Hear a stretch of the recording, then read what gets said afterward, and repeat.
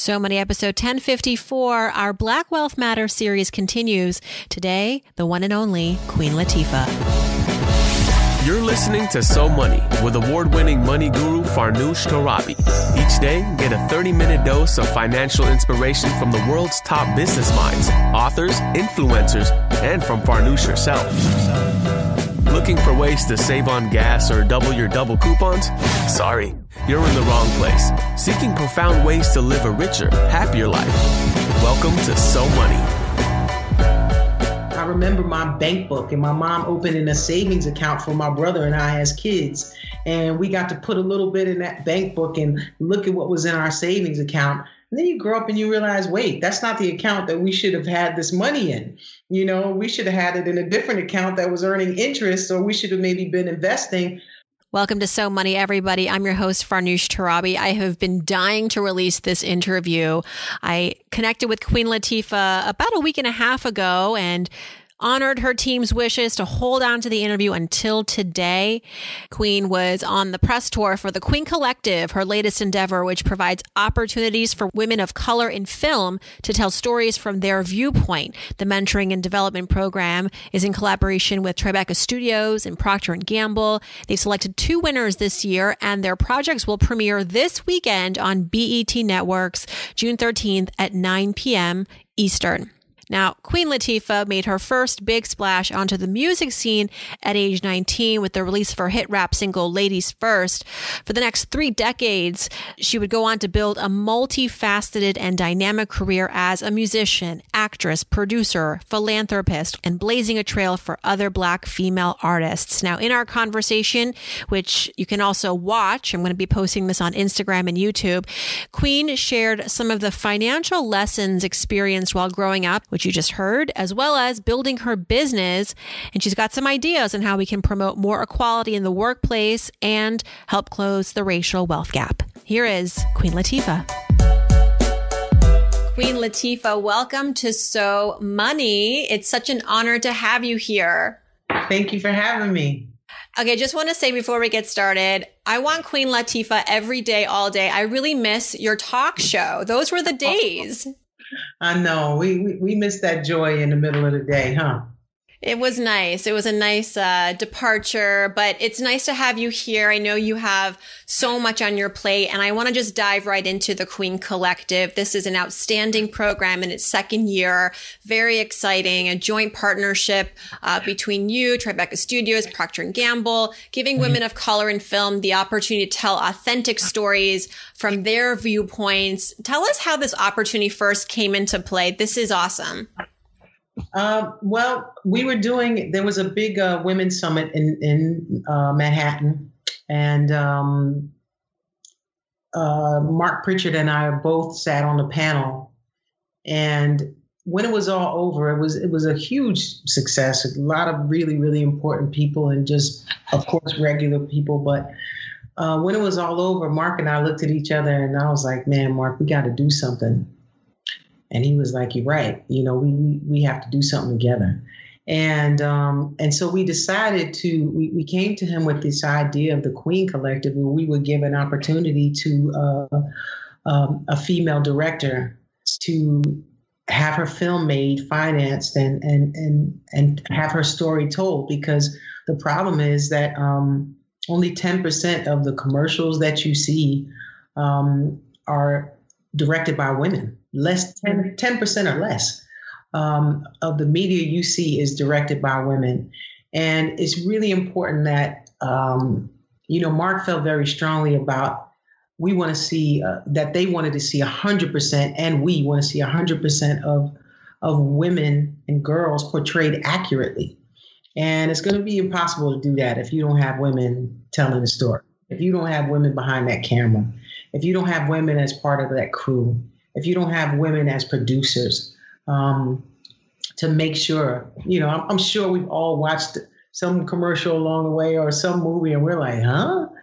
It just seems so far-fetched that it would ever even make it that far, But when there's not a woman behind that lens, to say, hang on, let me do this, let's do that, let's change this now, that feels real, then you know what the difference is. So we partnered with Tribeca. Of course, we partnered with Procter & Gamble, and we partnered with Tribeca, who has a long history of supporting women directors and has a huge amount of treatments that people were able to submit, and they have curated.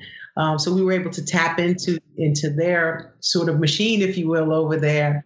And they have supplied not just treatments and not just stories to tell, but also the mentorship that comes along with it. So you get to make your movie, have it paid for, have it supported, and and be mentored every step of the way.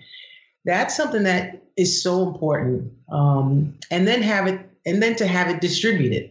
Access to money is often so much of the hurdle, but then when you're talking about women, especially women of color, you're chasing money in the context of racism and sexism, right? And so where do you even begin to fight that fight? Do you attack the racism first, the sexism, and then go over the money? Like how did you do it? And what in terms of mentorship, how are you mentoring these startup filmmakers, these female filmmakers? I don't think we have the luxury of attacking things one at a time. Yeah. Not when it's hitting you all the time. And I think you start in the mirror. You have to start with yourself. I think you have to start with some self-examination and to make sure and to see what's affected you and what's affected your view of things. You know, how do you look at your fellow coworkers? How do you look at women? How do you see yourself as a woman? You know, where do you feel your power has been snuffed out or taken away in certain ways? Where have you seen your advancement be stunted?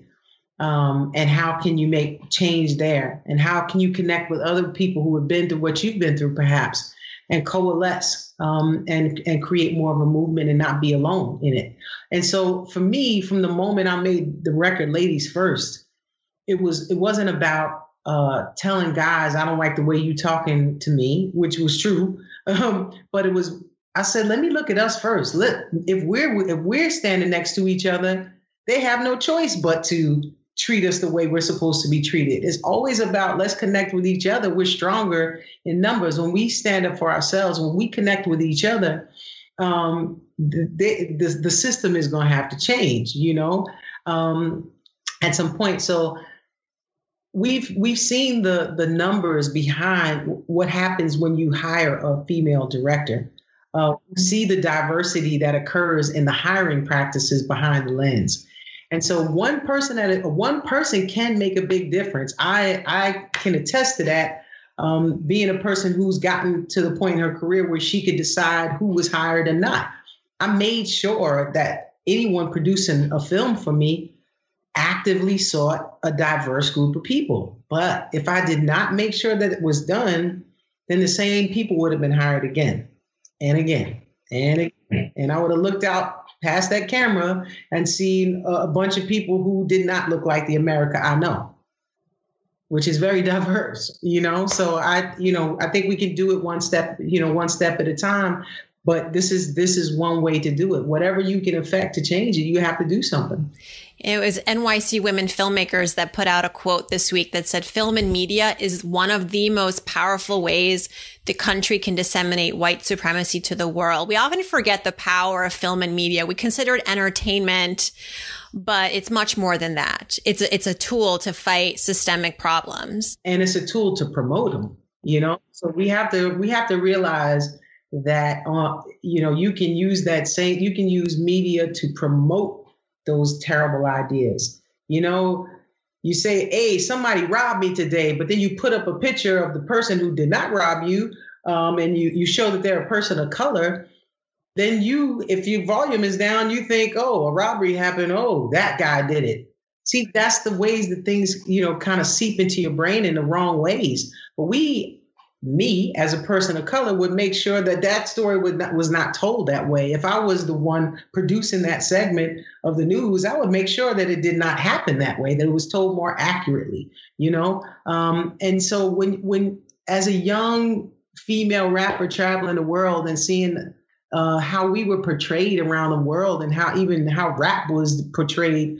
I felt like I always had to explain to reporters from different countries what our experience is like. And I had to make sure that I was me, a young, articulate woman from Newark, New Jersey, who was intelligent and had no problem explaining my position. But it felt like I had to speak for everyone because the media had us looking crazy around the world, So when you have an opportunity to give a young woman, or not even a young woman, a woman of color, or a woman, period, an opportunity to tell her story, she can tell it in a more accurate way and a more real way. And she's probably going to tell a story that would not be told if she weren't in that position.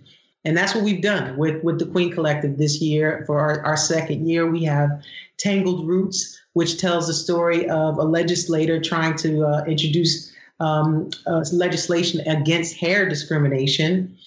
She's a legislator, she's a mother, and she's someone who wants to make sure that her daughter feels positive and strong and happy about her image, but that's not torn down at the workplace, that she has to change her hair to perform her job or be discriminated against for that.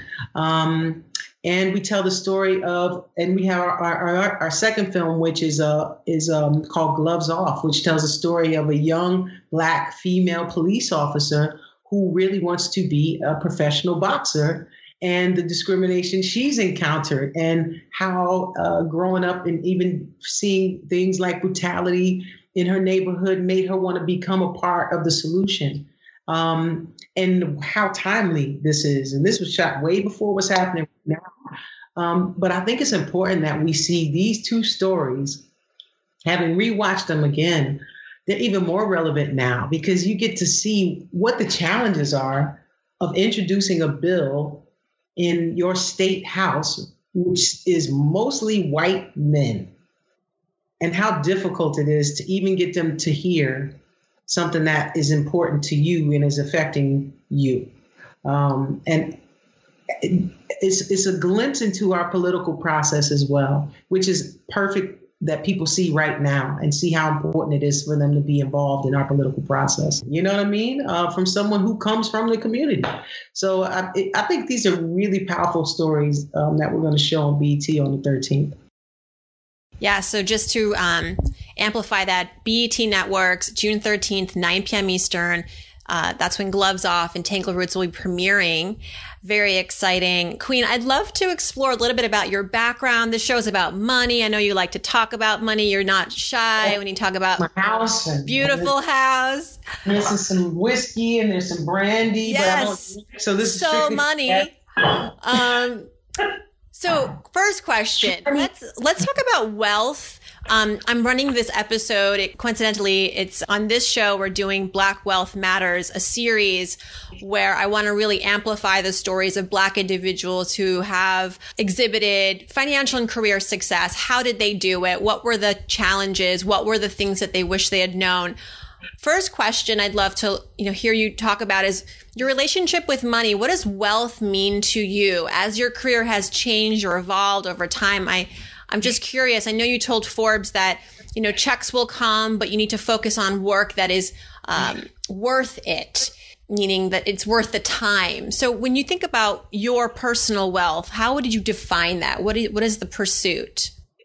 Oh my God, that is such a big question. Yes, and we have 60 seconds. No, I'm kidding. Okay. All right. So I think wealth, number one, starts with, for me, my idea of what family and friends are. So my wealth is emotional wealth, and family wealth is important to me in that sense. Financial wealth then springs from that. What can I do to enhance the lives of my family, my friends? And I think it's important to get for young people to receive an education about how finance works. For my family, it was about my mom. I remember my bank book and my mom opening a savings account for my brother and I as kids. And we got to put a little bit in that bank book and look at what was in our savings account. And then you grow up and you realize, wait, that's not the account that we should have had this money in. We should have had it in a different account that was earning interest, or we should have maybe been investing, but we didn't know. And so I think financial literacy is really important for creating Black wealth. I think for us to understand the power of our dollar and to make sure companies respect our spending and respect our dollar and reinvest in us is very important as well, because that way the money keeps going around. And I think, just kind of having a plan in terms of what your goals are and what you would like to accomplish. I feel like some of the greed that we see and the reason we can't spread the wealth out a bit is because there's no out for a lot of the people who are making a lot of money. There's no enough. There's no goal. The goal is to keep making money, but that's like a hamster on a wheel. You know what I mean? There has to be some end game that you say, okay, what do I need to make sure my family is good, to make sure I'm good, that my community's good, or the things that I want to invest in life, or I can always support this organization or that. If those are the goals that you have for your life, then those are the things that you can work towards. And then you say, okay, I'm at this age, I want to kind of just hang out and not have to work. Well, then now you got a goal. You got something to work towards. But if you just like working to work, I'm not with that. You know what I mean? That's just me. I'm only speaking for myself, but I don't want to work just to work. And, I want my work to be worth it. Yes, because I'm putting my life's energy into this.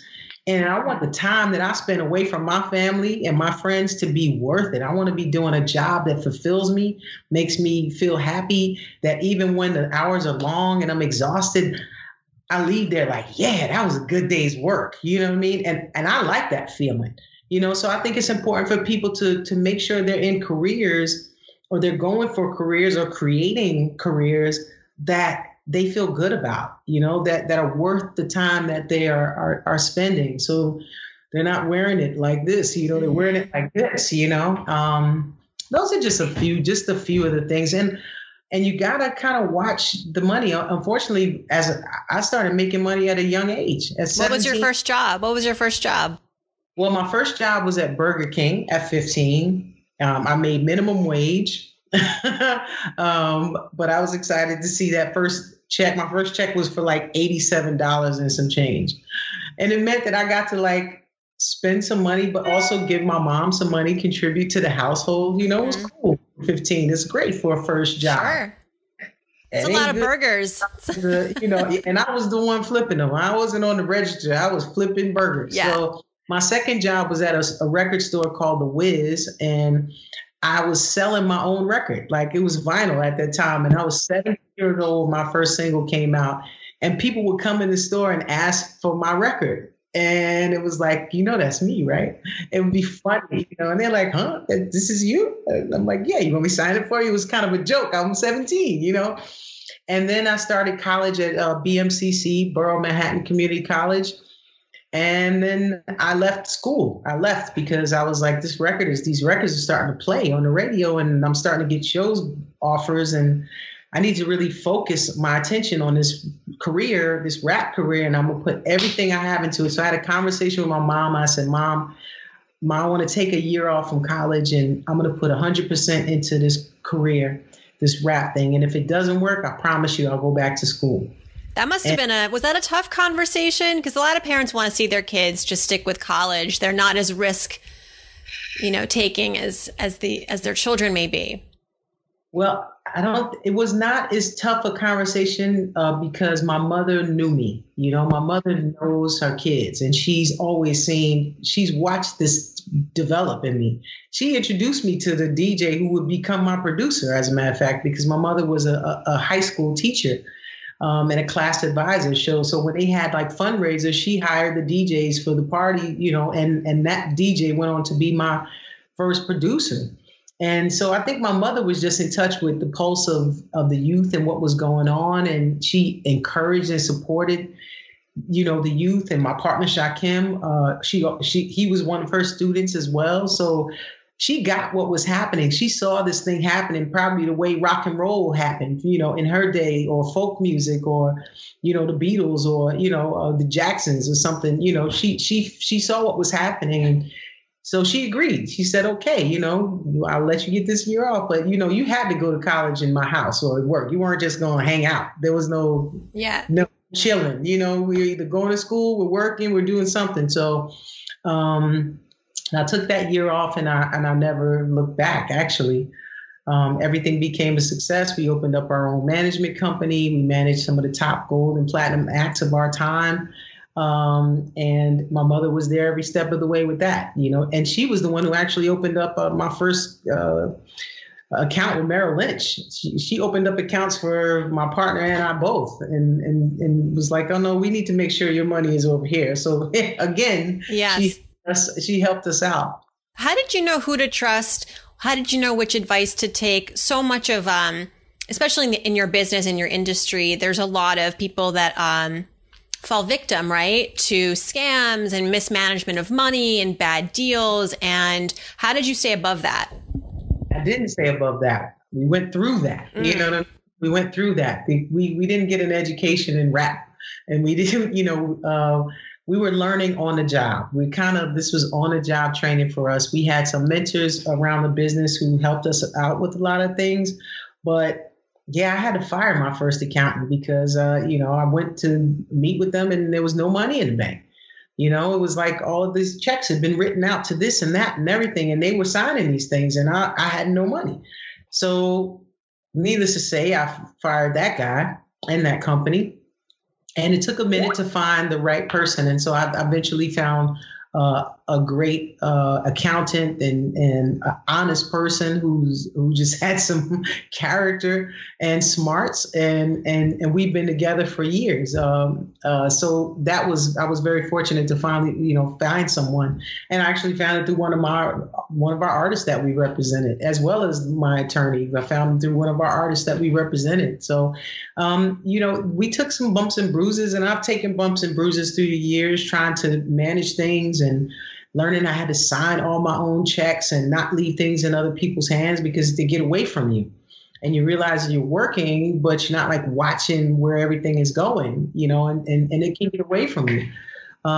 So, you just have to pay attention to it. You have to pay attention to it and fire fast. Fire fast. Quick and move on. Find somebody with some find somebody with some character, because it's hard to find, but hopefully if that's what the goal is, you hold on to them. Queen Latifah, thank you so much for your time. Congratulations on the Queen Collective. We wish you and the artists so much continued success, and be safe out there. Yes, and let us know what you think about it, and join us, actually support us. We want to get some more female directors out there. So feel free to, I'm calling on all of the business community to join us and support the Queen Collective. Once again, make sure to check out the Queen Collective Films. BET Networks this Saturday, June 13th at 9 p.m. Eastern is the premiere. And thanks again to Queen Latifah for spending some time with us. Black Wealth Matters, the series continues this week on So Money and for many weeks. I hope you'll stick with us. Thanks for tuning in, everybody. And I hope your day is so money.